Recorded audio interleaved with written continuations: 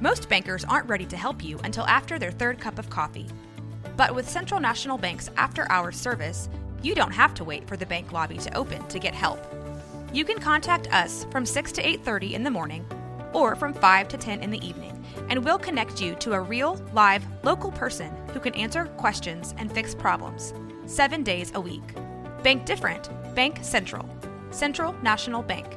Member FDIC. Do you struggle with anxiety, depression, PTSD, head trauma, or concussion? Do you have foggy brain or lack focus, concentration, motivation, and energy? Sometimes the nervous system gets stuck in an overreactive fight, flight, or freeze mode. With iAssist microcurrent neurofeedback, we can help elevate the chill side of the nervous system and calm down the overreactive side of the nervous system. 85% of our clients report a positive response with improvements within the first 3 sessions in attention, focus, sleep issues, anxiety, depression, substance abuse, memory disorders, chronic fatigue syndrome, PTSD, post-concussive syndrome, and headaches and migraines. MCN is meant to be a short-term treatment and can be very effective with other traditional treatments. Clients have reported sustained changes in symptoms after 20 to 40 treatments. Individual results may vary. Call us at Beautiful Minds MCN in Central Texas at 254-262-5926 or visit us at beautifulmindsmcn.org. Mention this ad on Purpose Driven Sobriety Podcast and receive your first treatment for free. Welcome to Purpose Driven Sobriety.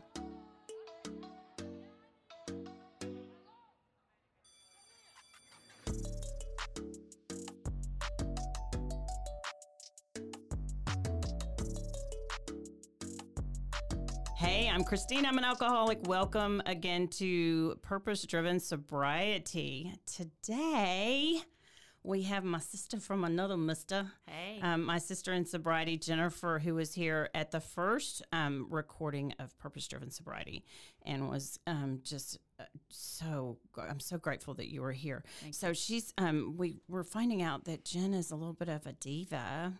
So before she had to record, she had to have a snack and a drink. And high maintenance. I know. Hey, I have to hydrate my brain and feed my belly. Get it going I got again. It. Yeah. Well, I'm so glad you're here. Thank you for having me. Thank you for sponsoring this episode with Beautiful Minds, So microneurofeedback, which is just an amazing thing.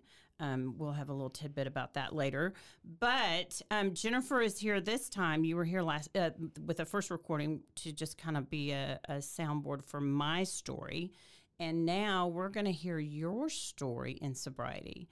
And again, the purpose of this podcast is to just share with the person who's still suffering, the person who is still lost in addiction, whatever the addiction may be, alcoholism, drugs, name them, all of the isms, right? Mm-hmm. That we share with the person who's still suffering, what it was like, what happened, and what we're like now.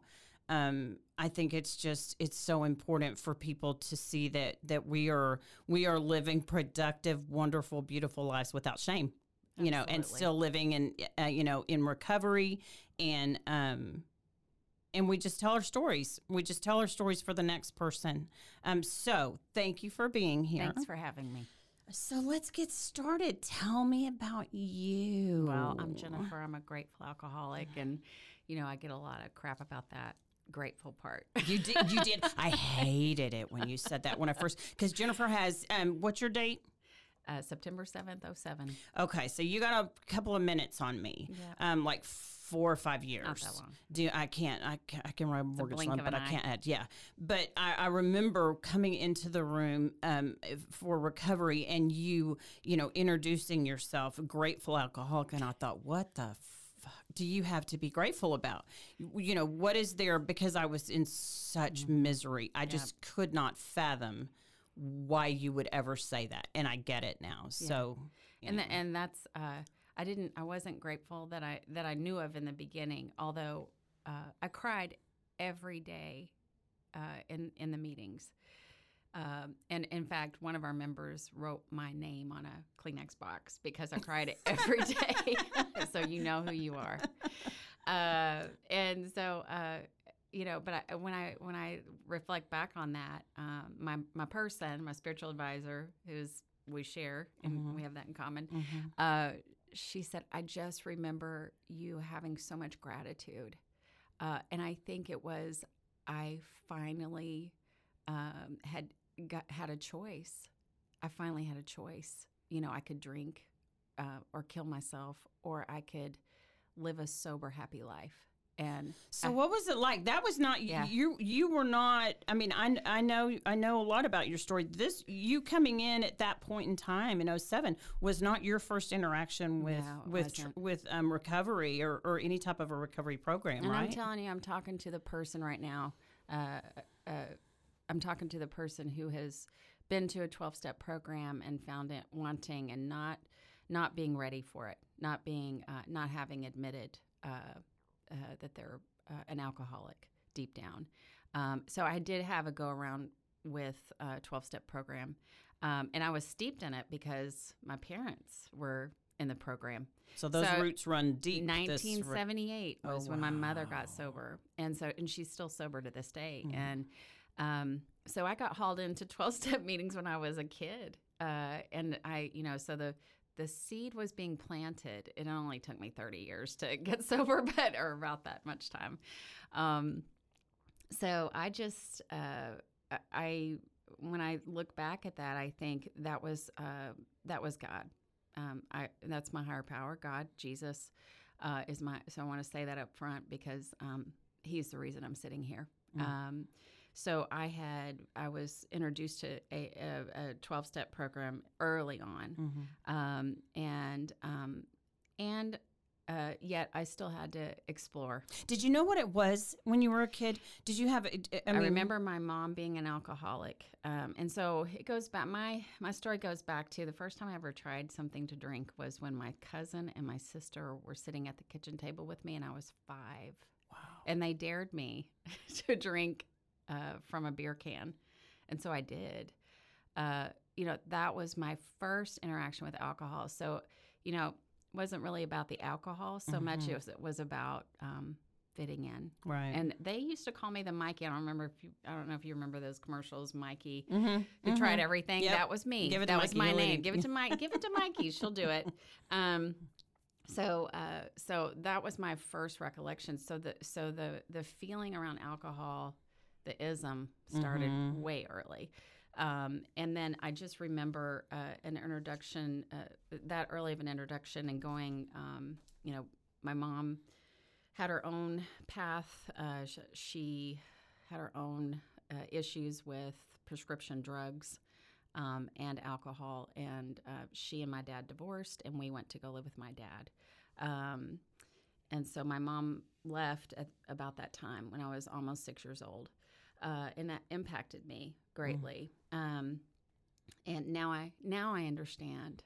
I get it. Right. I understand why. Sure. And she did what she had to do. And so, we went to go live with my dad, and I remember my dad would let me have sips of beer, and I remember coming home. I was a latchkey kid. I would come home by myself, and he had a keg in the back refrigerator, and I would go sneak cups of beer, and I guess I was self-medicating at the time.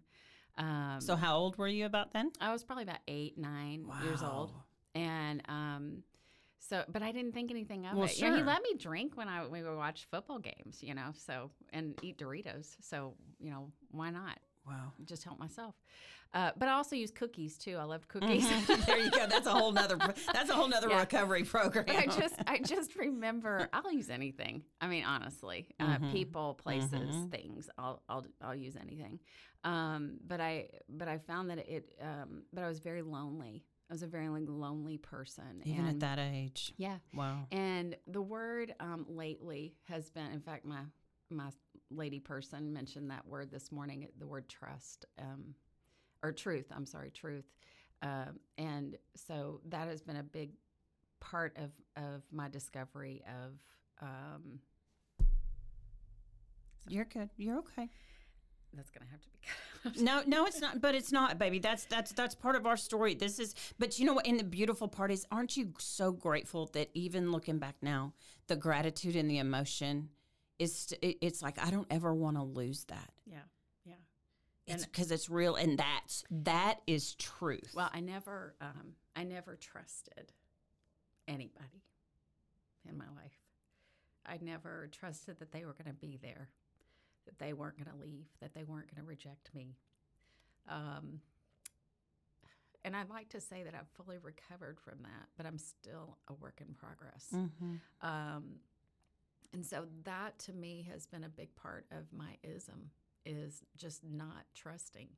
And yet I did not know the truth about that until much later, until I had to learn the truth. Mm-hmm. Your life depended upon it. Mm-hmm. And so, I had this back and forth with alcohol where, my parents were so steeped in recovery that it was an internal struggle for me. And yet every time I would drink in high school or college, I got drunk. But I couldn't see it then. I had control. I didn't do it all the time. That's what alcoholics always do, it all the time. Mm-hmm. And I didn't do it all the time. But every time I did do it, I got drunk. And so fast forward, I got in college. I did go to treatment. I was dealing with depression and suicidal thoughts, and I was drinking. And I went to treatment in Arizona, and I was grateful that I did. So how old were you then? I was 20 years old. So what brought that on? I felt like I was having a mental breakdown, and I was isolated, and I was seeing a counselor, and I was, from early on, I'd always talked or thought about killing myself. Mm-hmm. I always thought I was the problem, and so was your mom in the picture at that point in time, or was it just your sister and your dad? So we went back and lived with my mom for a period of time, and when I was actually I moved back in with her when I was 11 years old. Got it. But my first stepdad was recovering alcoholic, and then he ended up falling off the wagon. Looking back at that, we had this neighbor down the street, and their dad was an alcoholic too, and we would swap houses. Like their dad would come home drunk, so they would come over to our house, or my stepdad would come home drunk, we'd go over to their house. So it was more common than I thought it was. So basically we went. I grew up with I lived with my mom and my sister at that point. We moved to a smaller town, I just felt like a third wheel, all the time. I never felt like I fit in anywhere. And I never felt like I could trust anyone to be truthful about how they felt about me. If they said they liked me, I doubted it. Does that make sense? Yeah. Well, I know exactly how you feel. Either I doubted it or I wondered what they wanted from me. Yeah. I knew they wanted something, right. And odds are it wasn't going to be to my benefit. No. So I went off to college, and I felt like I was going to have a nervous breakdown. I dropped out of college, and I was seeing a therapist, and he recommended treatment for me. And so where were you living? I was living in. I was going to North Texas. Oh, okay. So you went to another state? No, like Denton for treatment. Oh, for treatment. Yeah, I went to Arizona. Wow. So that had to be scary. Yeah, but I think I was just looking for a way out of my life. The desperation that I felt at that point. So I went to treatment, and I kind of identified with the alcoholism because, like I said, when I drank, I got drunk. Right. But I wasn't the brown bag under the bridge. Mm-hmm. And so although I did drink Mad Dog 2020, so you got to drink that out of a paper bag. On. But isn't it funny, not funny, haha, but isn't it funny how people think of alcoholics, and that's exactly what they think. Someone that has lost their job, their car, their house, and they're homeless and living under a bridge. It's like, oh, honey, no. No. And I didn't really realize, looking back, I mean, I think I wrestled with that idea my whole life. You know, what does that look like? What does an alcoholic look like? And I don't look like that. So that's what kept me out there, drinking. So I came back and I would go to some AA meetings. I would pick up a Desire chip, and then I would promptly follow that up with, getting drunk. And then I would go to the next, meeting. And I finally started going to a group, and I got a chip, and I met this lady. She became my first sponsor.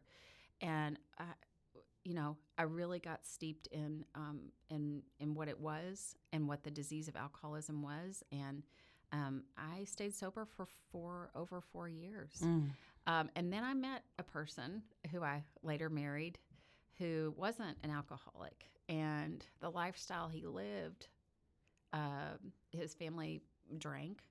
And so there was that first thought of, I can't be an alcoholic at this age. Right. I'm only 26 years old. I can't be an alcoholic. And so I just exited from the program. And so I remember talking to a lady who was I fired my sponsor. Mm-hmm. Mm-hmm. That's okay. And so you were just convinced at that point in time that you weren't an alcoholic and that you didn't need recovery. I didn't need it. Yeah. And you were 26 at that time? Yeah, I was about 26 years old and about to be 27, and I was getting married that year. And so it just didn't fit the picture. Right.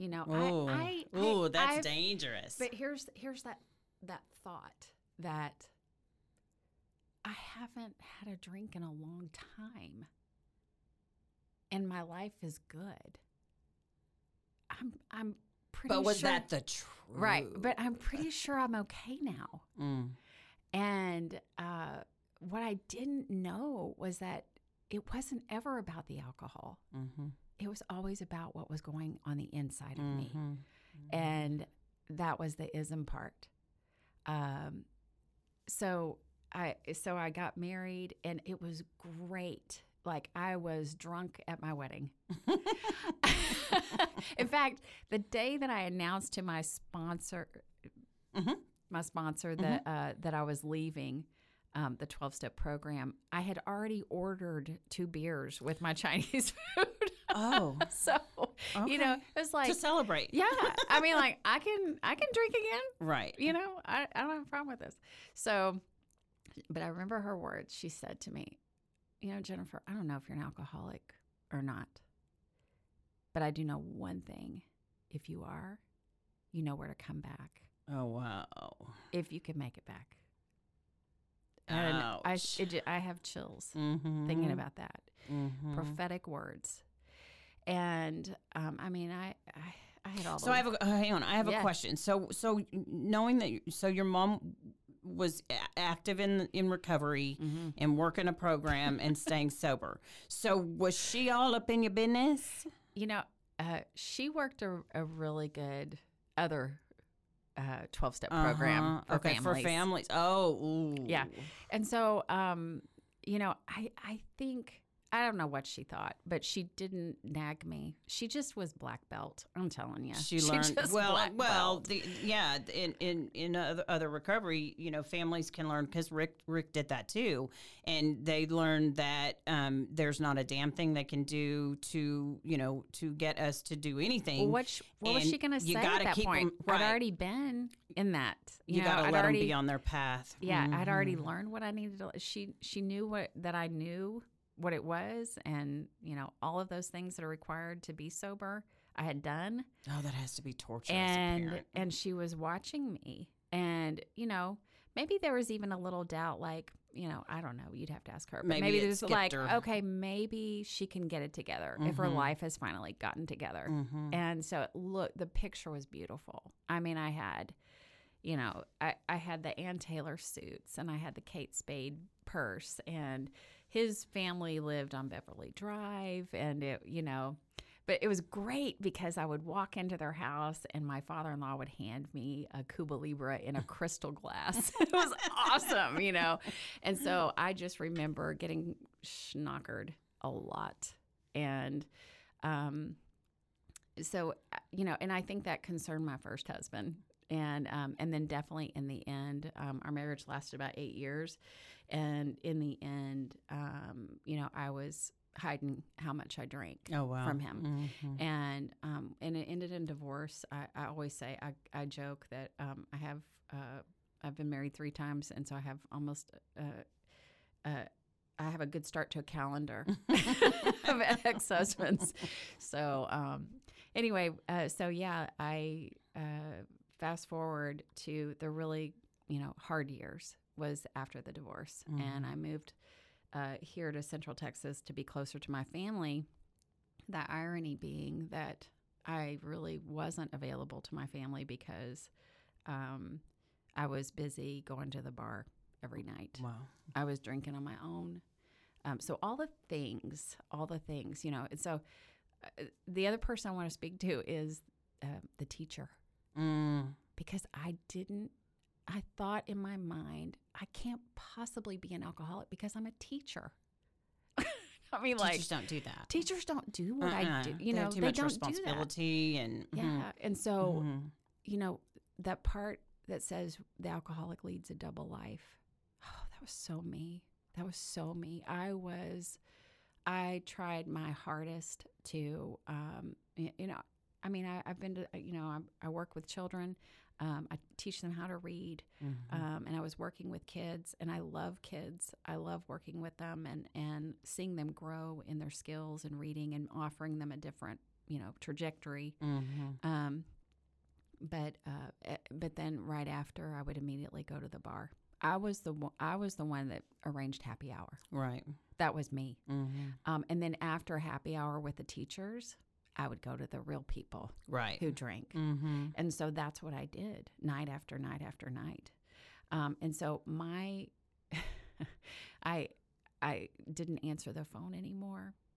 I didn't really want to be around people anymore. I had, I was shutting people out more and more and more. I didn't return phone calls. A friend of mine down the street had just had a baby, and she said, "I'd love for you to come see this baby." And I'm thinking, okay, she gets home by 5:30. I'm already that's gone not going by to work then. for me. That's I can't even promise. That was my first thought.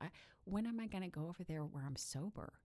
Like I can't show up drunk. Right. And there was no guarantee that I could maintain that, so towards the end, it wasn't the planning and strategizing and how much I had to drink, how much I had. I was buying 18 pack of beer bottles every other day. And I was drinking the hard stuff at the bars. And so my mom's big into recycling and oh gosh, go mom. So it's you right were down the street. Drunk? Yeah, oh yeah. So we but that was the rationalizing. Yep. Yeah, it's like, well, if I do this, if I do this and it looks good, then nobody. Why would I give up drinking if everything else is okay? Never mind that I'm driving drunk, that I'm driving in a blackout.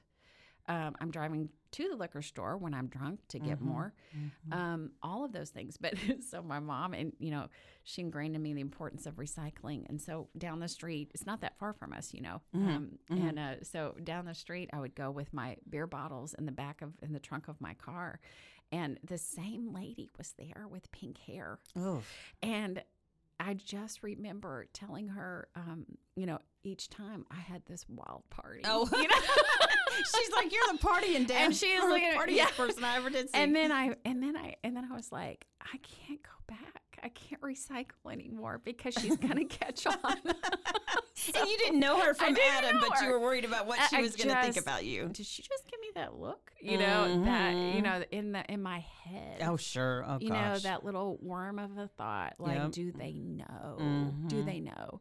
And so at one point, I remember going up to, so I met my second husband on a bar stool. Sweet guy, but he took me out. He would take me to the bar, and we would go out and drink together. It was great. He was my drinking buddy. And I do remember, thinking that he drinks more than I do.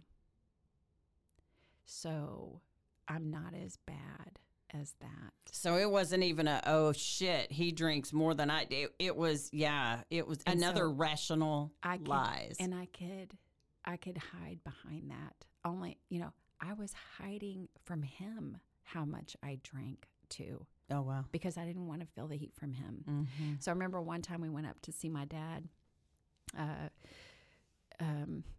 Near Dallas is where he lives, and my dad was really concerned. I guess we drank a lot that trip, and I got home, and a few days later, I got a letter from my dad, and he wrote me saying how concerned he was about my drinking. Oh, wow. And my smoking. Now, he's not one of us, right? No. Okay, got it. He's one of those weird normal people. Yes. Mm-hmm. And I've seen him tipsy 3 times in my life. That's just That's weird. it, Okay. One was like his, 80th birthday party. Oh, wow. But anyway, so I got this letter, and it just shocked me. And I called my mom, and I said, "You wouldn't believe this letter Dad wrote me." And I was so defensive. And she said, "Well, honey, maybe there's some truth in there." Oh. And I said, "You know what? You're right. I'm going to quit smoking." Oh. Yeah. Okay. And so I called him and I said, "You know what, Dad? You're right. I'm going to quit smoking. Will you buy me, the medication they give?" Mm-hmm. And he's like, "Oh, yeah. Okay, I will do that." And this is totally not what my letter was about, but okay. he didn't even lead with that. So I ripped up the letter. I wished I'd saved it. I ripped it up. That's how I felt about it. And I thought, it's not safe anymore here. Mm-hmm. So the walls are closing He's seeing in. me. The walls are closing in. And I lived in fear of my family having an intervention on me. Oh, wow. Because I already knew. I already knew knew how this game worked. They had history with this whole thing. So I knew how this game worked. So did you stay away from them? Yeah. So I saw my family less and less, and so my second husband and I we were, off to the races. Mm-hmm. So fast forward a little bit, and because we don't like to waste time. I met him in August. He moved in October, and so okay, so that was a whirlwind love. Yeah, and then we got married that following summer, and then we proceeded to drink, and I remember seeing a picture of myself in my classroom with my students and how bloated I looked, how awful I looked. Mm-hmm. And it just makes me sad. It starts to show on us physically. It does. And I was, so it was a daily thing at that point. And so all the little mile markers, like I'll never, that was one of them. I'll never be a daily drinker. Mm-hmm. And or I'll never drink in the morning. Well, honey, 2 a.m. is in the morning. Right. Technically. And so like, so these little mile markers I'd set for myself that, that's what an alcoholic is. Again, focusing on the alcohol and not on the obsession. But you But you didn't know. No, it was the unmanageability part that I could not relate to. That was what kept me out of 12-step program was, I still had my job. Right. I still had my husband. Mm-hmm. I still had my health. Although everything was about to come to a big head. And so, that took some time. And I already knew, I was starting to understand that I was powerless because every thought I had to do with alcohol. Wow. And so we were at the bar one night. Everything kind of came to a head September 6th of 2007. And we came in separate cars. We drank a lot with friends that night, and none of them I see anymore. Mm-hmm. But anyway, we he took So, off. so what I hear you saying is you said friends loosely with Yes. the air quotes. Yeah, yeah. Yep. I don't remember their names. Yep. So we just drank together. Yep. And so he took off ahead of me, and he was kind of racing down Lakeshore, and I followed him, and I was 3 sheets to the wind, and I was just trying to make it home without hitting anybody. That was one of my worst fears. Wow. Is Oh, hitting yeah. somebody, hitting a kid backing out of a driveway or whatever. And so I saw him take off, and I thought, oh, please slow down, you know. And so I tried calling him. He didn't answer. So I drive a little further up, and I see he's been pulled over by the police. Oh. And we live right down the road. And so I went ahead. I didn't stop because I was too scared. Yeah, I was gonna say, yeah. No. So I ran home, and I just panicked. And he called me, and he said, I've been pulled over, and you're going to have to come get me. Oh, shit. And I'm like, okay. And so I got in the shower. I washed up. I tried to look like Tried to I look had sober? just gotten out of bed. That's what I tried to. That's what I've got to look like I'm trying to get out of bed. Brush my teeth. I mean, I don't even know what I smell like. And the police officer called me from his phone and said, if you don't come get him, we're going to take him in for DWI. Oh, wow. The So- fact that they even gave him an Yes. option. Yeah. And so I went up there, and I tried to stay as far away from them as possible. And I'll never forget the look on the police officer's face. And when I showed up, and there was that look like, you know that they know, but Right. they don't know, but they sense it anyway. And I thought, I got to get out of here. And I'm like, get in the car. So I took him home. They didn't say anything to me, but here's what came to me, Christine. It was actually a Bible verse, and it was the writing on the wall from the book of Daniel. And that flashed before me, and I heard somebody say, that is you. That is you. You are going to be next. Because there was no stopping me. No matter how good of a person I tried to be. Right. No matter how many morals I had. No, you know, like I'm a good person who has a big heart for kids, you know. But that wasn't going to keep me from drinking, you know. So I got him home, and I just remember falling apart. And that night's sleep was pretty rough. And I woke up the next day, and he was pouring out all the alcohol. We've been given a gift, and we're not going to do this anymore, and blah, blah, blah. And I immediately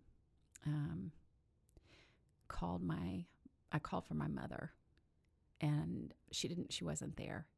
She was at a meeting, and my stepdad answered. And I just remember Christine saying to him, I am a drunk. Oh, wow. It wasn't even, I didn't want to even use the word alcoholic. You know, I am a drunk. Like it was the first time I ever said that. You know, and I don't even know where that came from, but it didn't come from me. And in that moment, I felt like God was giving me a choice where I didn't have one before. That I could either go down, you know, I could kill myself, get it over with. I could keep drinking and wind up dead or in jail. And if I had been taken to jail, I don't know what I would have done to myself. Or I could accept help. And everything I thought I knew about a 12-step program, I had to trash it. I had to get rid of it. I had to let it go. Everything that I thought I knew, I had to just put it behind me. And I had to start new. And I just remember feeling so humiliated. You know, like I was a failure. That, you know, that I can't even, you know, can't get it right. And every other respect of my life, I mean, I have my master's degree, you know, every other respect of my life, I've been able to persevere and pull myself up. And this was the one area I couldn't. And I hurt a lot of people just by shutting them out of my life. Or even making them worry about me, you know. And so my mom took me back to my first meeting. Wow. Oof. And it was a couple of weeks before I found my person, my lady. And she did not talk to me in the same language that I'd been used to. And I'm so grateful for that. She didn't come at me with a bunch of terms that we're used to, right, in the program. I had to hear it differently. You know, I heard a lot of love in her voice. And I heard a lot about, you know, her higher power, whom she calls Jesus. And I thought she was a Jesus freak. Right. And so I cried every day. And I just remember being really grateful that I had a chance. Because I just felt like the other option was death, either way I looked at it. And so I met with her. We started doing, you know, the work. And she, I know you shared this with your story before, she also brought me back to that one moment. You know, what was, because I felt like a hole in the donut, you know, like it talks about. For people that, again, you know, our goal is to reach that person that's still suffering. What does that mean? That's kind of a saying sometimes we let roll off of our tongue. I feel like the hole in the donut. What does that mean to you? What is that? What is that? I felt like I felt empty on the inside. That I didn't have any answers or any solution, and I was going to have a higher power that did have my answer. Because before the higher power was alcohol. Oh, yeah. Right? Yeah. It was a power greater than yourself. It totally right? was. It was my every waking thought. That's what someone said. Whatever you think about the most is your higher power. And that was alcohol for me. Wow. I love how, okay, say that again. Whatever you think about the most is your higher power. So, yeah. And so I'm grateful for those little sayings that people gave me, you know, because I could start to relate. I could finally. That made sense. It makes sense. Relate. I could finally relate. And I needed something greater than me that loved me. And I did not trust any of that. I didn't trust it. And so what I found, this was the most beautiful part of this whole But story. did you find that you trusted her? I did. She's gorgeous. Oh my gosh. She's an angel. She is, and she can never hear this because we'll never get her head through the door again if we let her hear this, right? She's the most humble person. She's like, stop. I know, Y'all right? stop it. I can hear too. But she was classy and beautiful and kind, and just honestly, the first time we met, we talked about her relationship with her kids and what it was like for me, you know, and my relationship with my mom. Oh, wow. So that was... So she wanted to know my opinion. Hey. Right? Like, hey, you know, this lady's smart. She wants to know my opinion. No, but she got me talking. Right. Without shame. That was beautiful that she got me talking instead of telling me. Right. And she's just magical like that. And so, we met at her house, and it was sometime in September.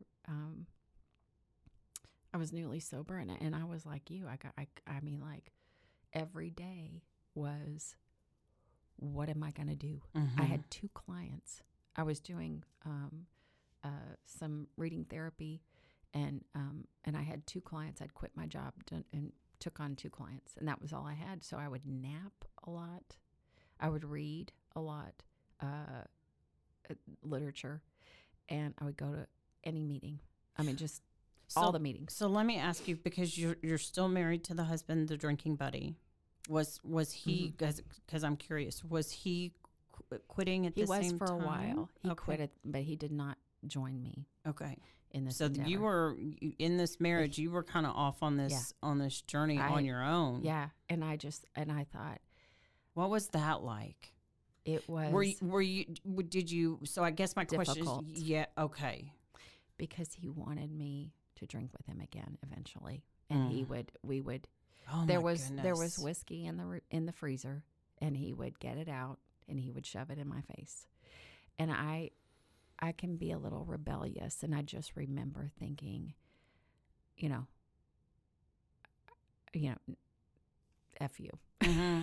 Oh, I can't imagine what that was like, and you not partaking in that. I mean, that was But I think at the time, but Christine, I felt like that was the path of death for me, and I got it. Like I got it, but not before I had my spiritual experience. Right. Like I had to have my spiritual experience before I could get to that point. Have that strength. Because every day for 2 weeks, I was hanging on.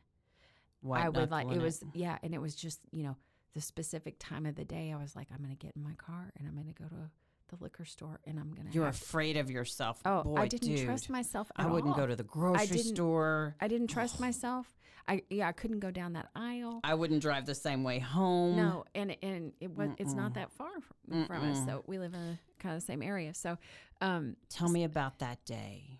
so the day that I had my spiritual experience, I want to hear it all. I love it. So I went over to her house, and I'm thinking, okay, I've got my books and my little. I know what we're gonna do.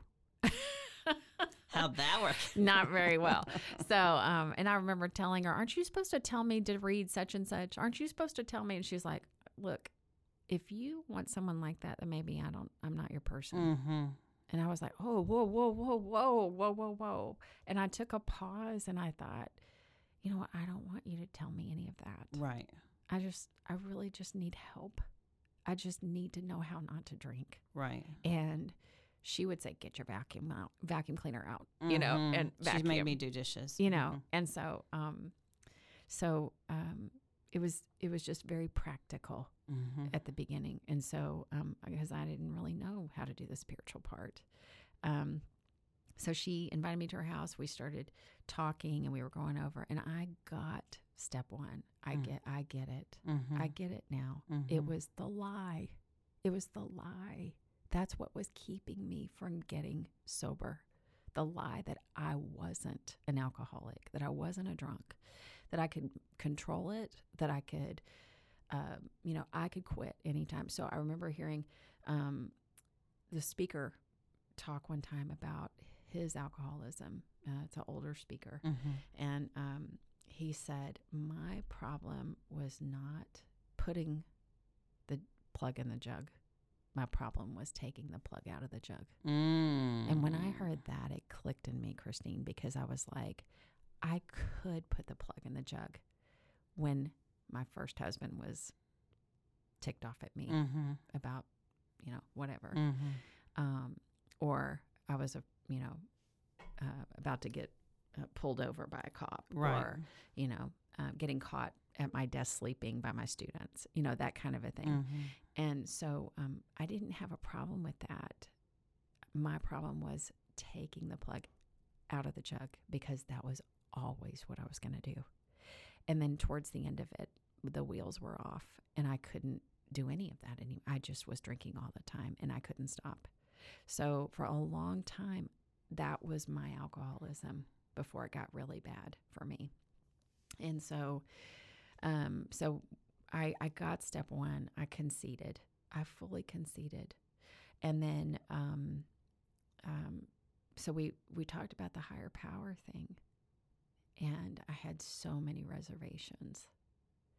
And, of course, I didn't trust anything or anybody except her in that moment. That I really felt like she was there just for the purpose of connecting me with my higher power so that I could be sober. That was the only purpose. And I could trust that. And then when she started asking me about God and what I believe about him, and she asked me what my first memory of him was, or what was my first memory of the most tragic event in my life. And it took me back to that point when my mom left. And I cried, and I was really reluctant to do whatever was next because I had been to all these therapists and told them the same story. I had told my story to people on the bar stool. And nothing ever changed, right? And nothing ever changed. Everybody knew my story, so talk. So she asked me, well, where do you think God was? And I said, I don't know. And she said, why don't you ask him? And I thought she had lost her mind. I thought, you are a crazy lady. Yeah. And I did. And I did it out loud. And immediately he responded to me, I never left you. I was always there.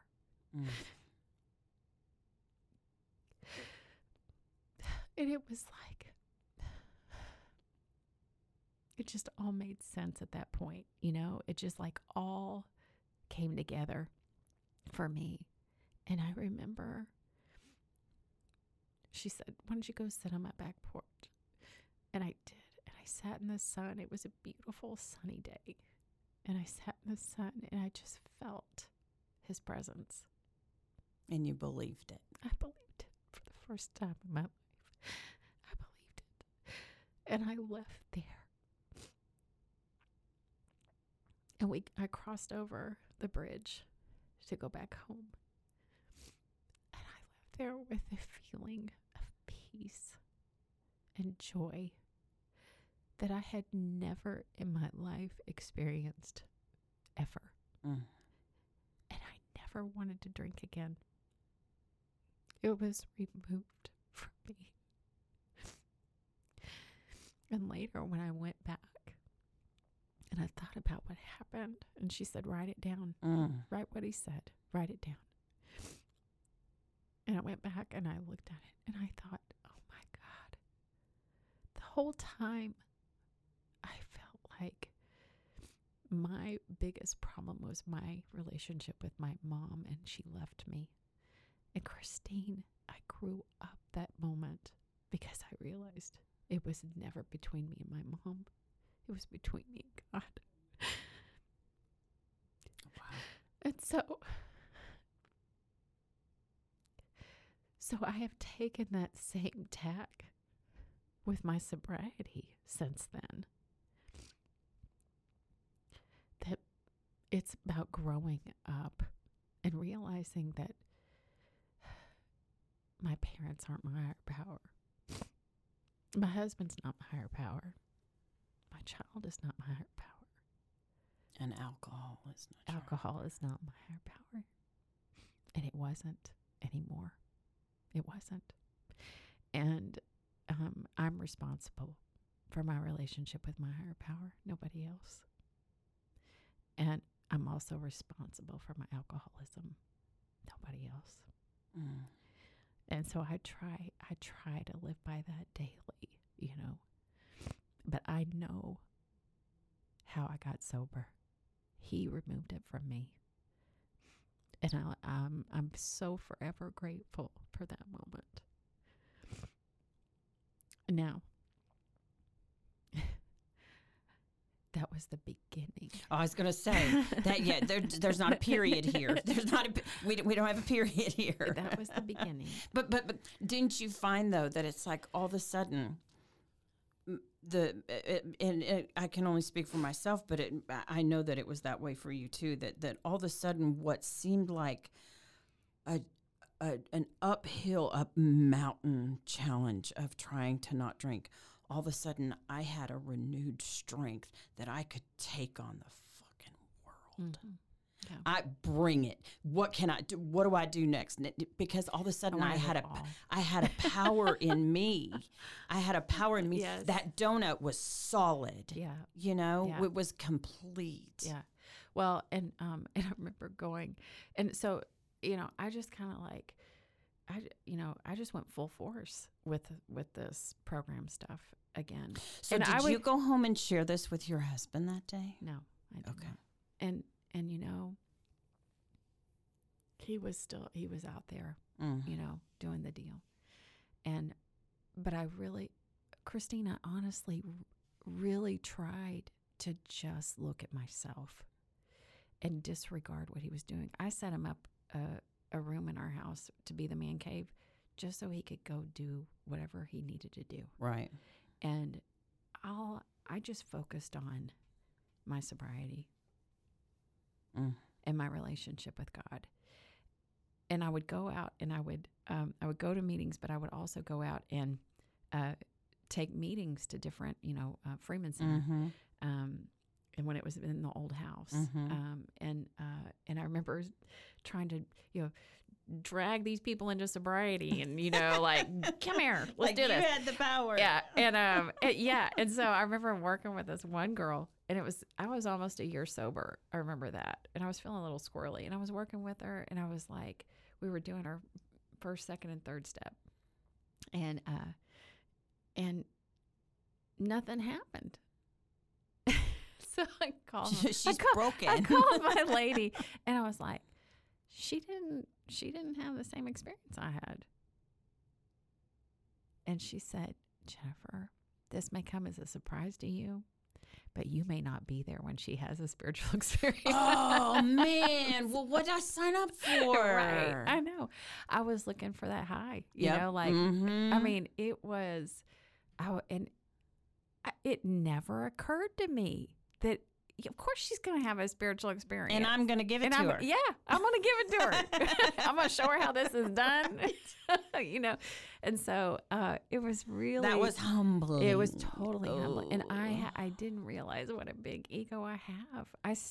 It's like I've heard somebody say it's the fastest repairing organism in our body that we can, it just instantly, it gets knocked down but can repair itself. And so I've learned a lot about that. But,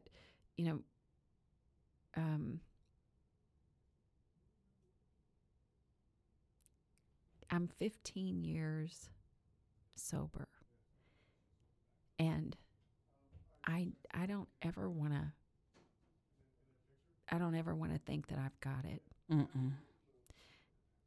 I had a hard day yesterday.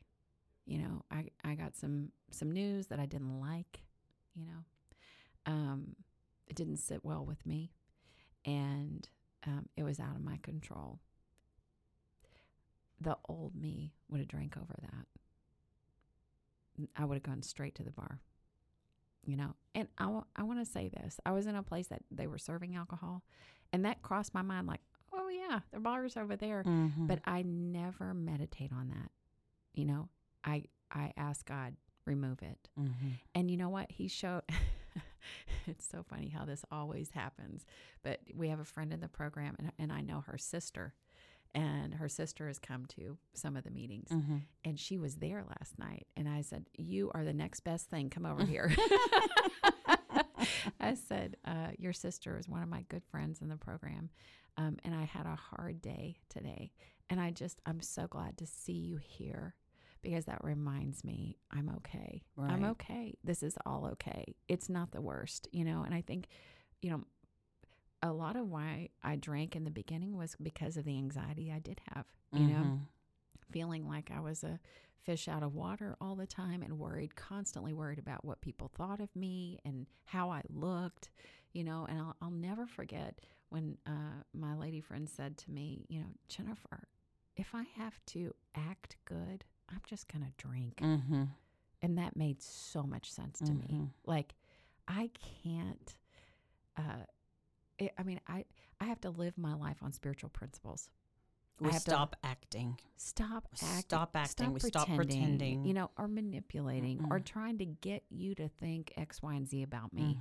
You know, and I think that was, you know, there was such a front I had to put up in order to keep my alcoholism alive and well. You know, I mean, I had to keep that I have to keep everything propped up to get you to believe, you know, that I'm okay, that I, you know, that I've got it together, you know, and it was all about me. It was all about me. So today I try to live a life where I'm glorifying God. You know? Well, you've been through some life traumas in this in the 11 years I've known you. Yeah, well, I mean, you didn't have children at the time that you got sober, Yeah. which again is a blessing to your daughter now. She's never seen me take a sip of alcohol, and she's 12. And you know, oh God, that was another conversation I remember having early on. I thought I was barren. I could never have kids. Anyway, so I was back up a little bit. The second husband was still drinking. I finally got up the courage to say, we can't keep doing this, and you need to go. You need to get sober. You need help.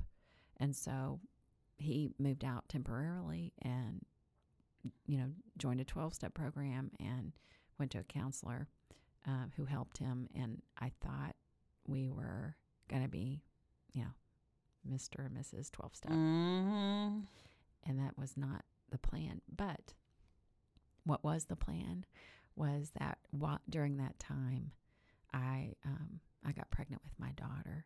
I was 40 years old, having my first baby. Sober. Yeah, sober and loving every minute of it. And before that, I remember crying about not ever getting pregnant, not ever having a kid, And I remember Millie looked at me and she said, "So is this the hill you're going to die on? Is this the thing that you're going to say, oh, I can drink now because I can't get pregnant?" That was rude. Right? And I looked at her. I don't even know what my face looked like, but it shocked me into reality. And I had to say, no, I'm not going to let it do that. I had to say that out loud because you know what? She's like me, and she knew I was already thinking it, you know? And so you probably didn't even realize you were already thinking it until she said it. Called it out. Yeah, she's like, ooh, that's back there. And she knows me. And so, so I did. We came back together for a time. I got pregnant with my daughter. She was born in 2011, and he went back to drinking, and you know, I couldn't. Even our daughter couldn't keep him sober. You know, and so it was rough. It was rocky. We ended up getting a divorce, and I had, you know. I kept thinking how, you know, all of the pain of that and the fear, you know, I understand what that's like, you know, fighting for your kid who's watching their dad slowly kill himself. And he did. He died last year in March, at the beginning of March. So it's been a year.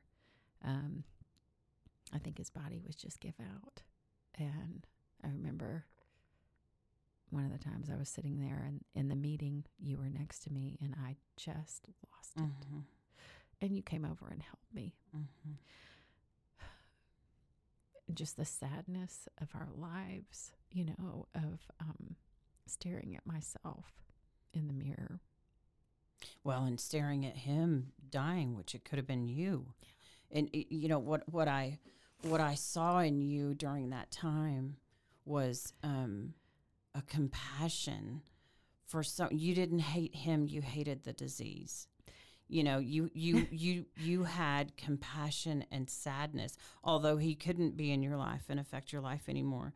You know, you wouldn't allow that, but you had a compassion for him and a desire for him to find what you had found, and that tortured you. It did, and I felt like that we were on the same path together. Almost survivor's guilt. Yeah, it totally was. You think? It totally was, Christine. Like, why did I get it and he didn't? And that makes me sad. It makes me sad for him. It makes me sad for our daughter, for his other children. And I can't say that I didn't always feel like I had compassion for him. Sometimes I really felt like I hated him. Well, and you're human. Yeah, and that was that I had to accept that too about myself. Like I saw an actor on the Facebook reel about hugging the cactus is what he said. I love that expression, and I've been thinking about that. It's like I'm going to have to embrace all of these things about myself that I don't like, so I can make peace with it. And God's going to use or remove whatever He wants in me as long as I stay close to His will, connected. And right. And so I did. I mean, I thought awful thoughts, and then one day, probably a couple months before he passed away, I got humbled. I don't know what it was exactly, but I got on my knees and I said, God, forgive me. Forgive me for these thoughts. Forgive me for that. And I really want him to be happy. And then, of course, he died, a couple of months later. And I think if I had had those thoughts while, at the same time that he died, I don't know. I mean, I'd probably feel guilty about all that. I'd feel awful about myself. Right. But, I was able to take my daughter to the hospital, and she said goodbye to him. We spent 2 days there. And that night after she left, I mean, there was nobody there, Christine. Nobody. His kids had already visited him.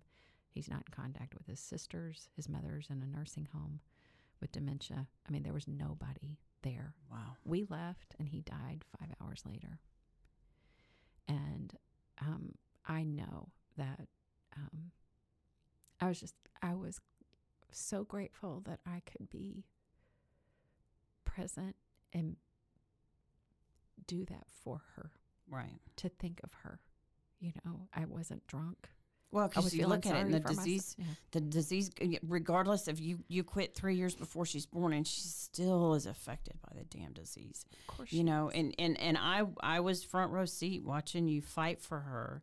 When he would pick her up intoxicated or drive her, and you were watching that battle all while you're trying to stay sober and work a program. I mean, that was.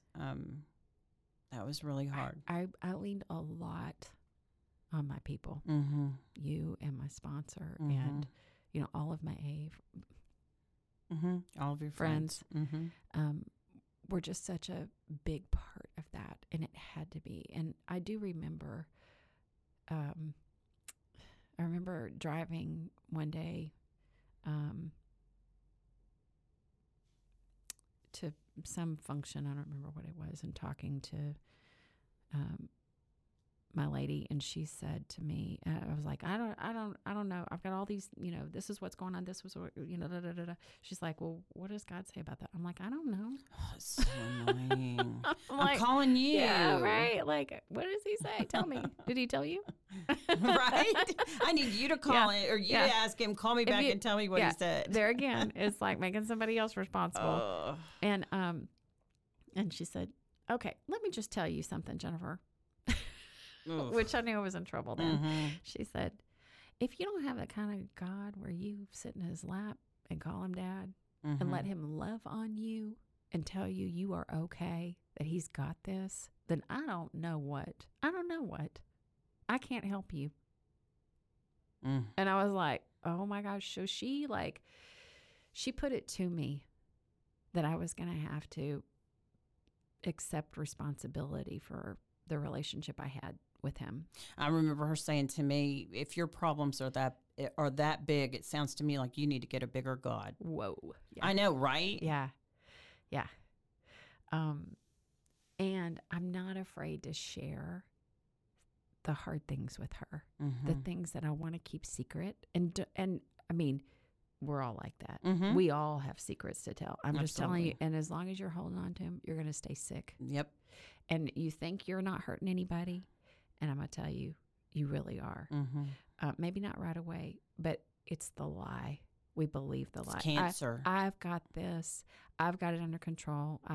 So Pretty much, if I don't want to tell her, I tell her. Mm-hmm. That's my rule. Yep. If I don't want to tell her, I'm just going to go ahead and do it because it's the truth shall make you free. Mm-hmm. You know, and that's what it's all based on is truth.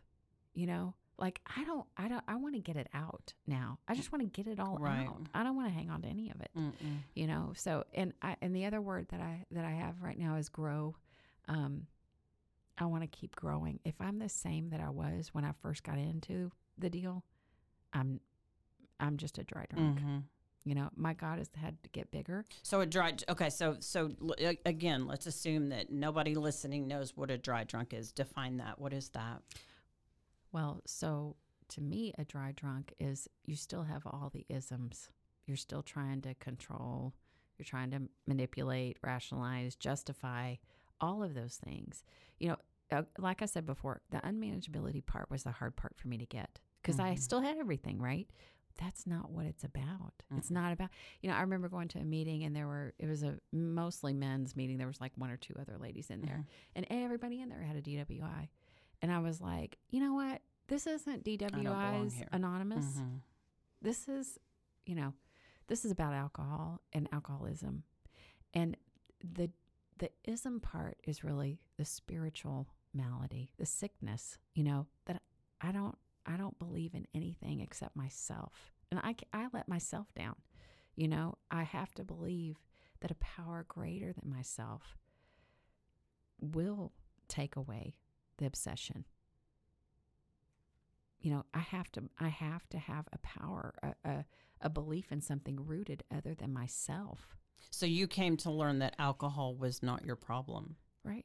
which is It's not about it goes the alcohol. completely against what it appears to be. It's like that, you know, when you realize once you're in recovery and you realize that you're just, I mean, it's so profound, that understanding. It's the spiritual sickness. That's Because what it if is. I can change what I drink, I can only drink on the weekends. I'll just drink after 5, or Yeah. I'll just, you know, when you were strategizing and reasoning with alcohol, Yeah. you might have a problem. Yeah. And so it was the lie, you know, it was a lie that I could drink like other people. And I'm going to show you, I'm going to prove it. Mm-hmm. I'm going to prove it over and over. And I would fail over Until and it over. no longer worked. Right. And so that part in me that I was lacking was the spiritual component. You know, it wasn't about being good. It was never about being good, you know, or straightening up or acting right or pulling yourself up or being moral, you know, or even going to church. It was never about that. It's always about developing or having a relationship with that power Mm-hmm. that And I it was lacked. about being honest. That I lacked. Yeah. Mhm.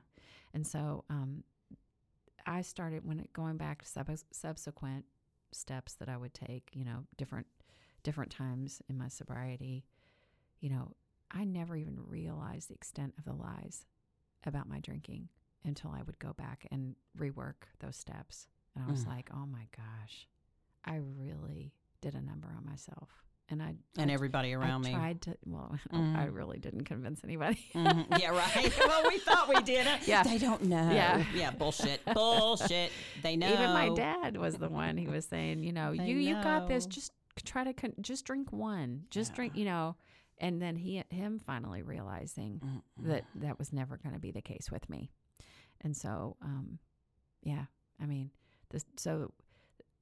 what I know is I am spiritually sick, and it requires, you know, a huge God that can solve that. So tell me, first of all, I'm so glad you're sober. Me too. And I'm so glad that I know you. Me too. We, Jennifer and I office in the same building, and we are right next door to each other, and it's nothing for us to pop in and go, I'm thinking about this. Is that crazy? And you go like, yep, you're batshit crazy. Go back to work. So tell me, how do you start every single day? Well, I read the Big book. And I pray and I meditate. And I've even asked my family to join me in that. So we'll set a little timer for 5 minutes. And my daughter even asks me to set the timer. Mom, can we meditate? I'm like, yes, absolutely. So it's really, I've had periods where I've meditated twice a day, and it's really effective. I'm not doing that right now, but I will stop and ask God into my day all throughout the day. Oh, sure. And I may do that I may get on my knees in my office and say, I give up. I mean, I write on a piece of paper, I give up, And so this may sound crazy to people, but I remember early on when I was a single mom and I couldn't do it all. I was working full time. I had my daughter. She was a handful. And I was like, I cannot get her potty trained. She's 3 and I can't get her potty trained. And I remember calling my lady and she would say, well, why don't you surrender that? And I was like, what? Like God's going to potty train her? And she was like, why don't you ask him? And so I did. And he did the next day. Oh my gosh. Literally the next day, she's like, Mommy, I did it in the potty. I was like, what? Wow. But like even down to like little things. And I know some people are going to debate about that, but I'm just telling you right now. Your truth, like I try to give everything over, like surrender. Isn't like it wonderful to be powerless? Yes. Isn't it beautiful to be powerless? The only thing that I ever have control over is my response, my action, what I do, what I eat, what I wear. Those are all the things that, I can control. And not even then. I mean, sometimes our bodies That's just, questionable. I mean, hello. We're at that stage in our life where it's like, yeah, that was not the part of the plan. Back to the Oreos. Yeah. And so, that's just kind of a part of life. But I try to, just maintain an attitude of gratitude. And also, I try to help other people as much as I can, and that's just by sharing my experience. I'm not a counselor. I'm not a medical doctor, but I try to share my experience. And the times that I have sponsees, and watching them go through life-changing steps is, it's like I'm sitting on, the front row of a basketball game and eating popcorn, just watching like, oh my gosh, what's he going to do next with her? It's spiritual, but it's spiritual food, man. It's And the beautiful thing is we get to do this for the rest of our lives. I know. You don't get into a recovery program and graduate. Thank God. I get to, have people like you in my life that, I've given authority to call me on my shit, to go listen, which Rick could, for instance, never look at me and go, maybe you're being a little selfish here. I'd claw his eyeballs out. Yeah, I just would. God love him. But it's a beautiful life. It is. It's just a beautiful life. It is. And I never knew that it could be this good ever. Like I had no idea. That girl that came in 36 years old, she had no idea what it was going to be like. And that's the beautiful part of sobriety. Just like I always want to improve. I always want to grow. I always want to, I'm not going to be perfect, and I don't plan to, that's not part of the plan, I know, but I want more and more of an awareness of the blessings that are in front of me and the peace that comes with knowing God and that He's got it. And then watching other people in my life and being there for them when they're having a hard time or when they're, just celebrating with them. Right. Being present. My amends to my dad, I remember I said to him, I'm sorry I made you worry about me. I'm sorry that I caused you so much worry, and we had a lot of fights about all of that. I'm a head case, and when am I going to get my stuff together? And everybody's waiting for you to be happy. He said those words to me, and I understand that now. What would you say to that person that's ready to end it all, that just thinks that there's absolutely no hope, what would you tell them to do? What do they need to do? That reach out for help. Just reach out for help. Who, like call Christine. Reach out on the. I see that on social media. We're everywhere. People, yeah. I mean, people are reaching out, and I love it. It's beautiful. Mm-hmm. It is beautiful because I felt so alone for so long, and I didn't have to. And I found out that I wasn't unique. That that this really can work, but I have to concede first. That I need help. That I can't do it on my own. Right. And I think that's what I wish that my second husband had done. You know, some of us don't survive. I know. And I my heart hurts badly for that.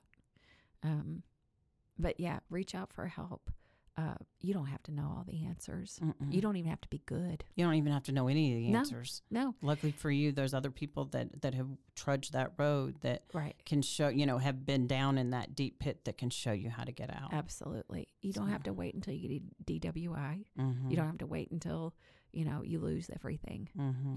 You can stop now.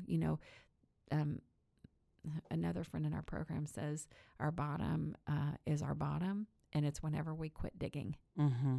And I'm glad that I didn't have to go down as far as some people. But I'm going to say this, Christine, and you and I've talked about this before. Mm-hmm. Everybody's who is at that jumping off point we've all experienced the same bottom. Mm-hmm. It doesn't matter what our outside looks like. Right. It only matters where we are on the inside that counts. And so if you still have everything, but you are about ready to end it all, that is your bottom. Right. You don't have to go any further than that. And you don't have to prove it to anybody. Reach out. Yeah. Reach out. So, I love you. I love you too. Thank you so much for being here. Thanks for having me. Thanks for listening to Purpose Driven Sobriety. Keep coming back.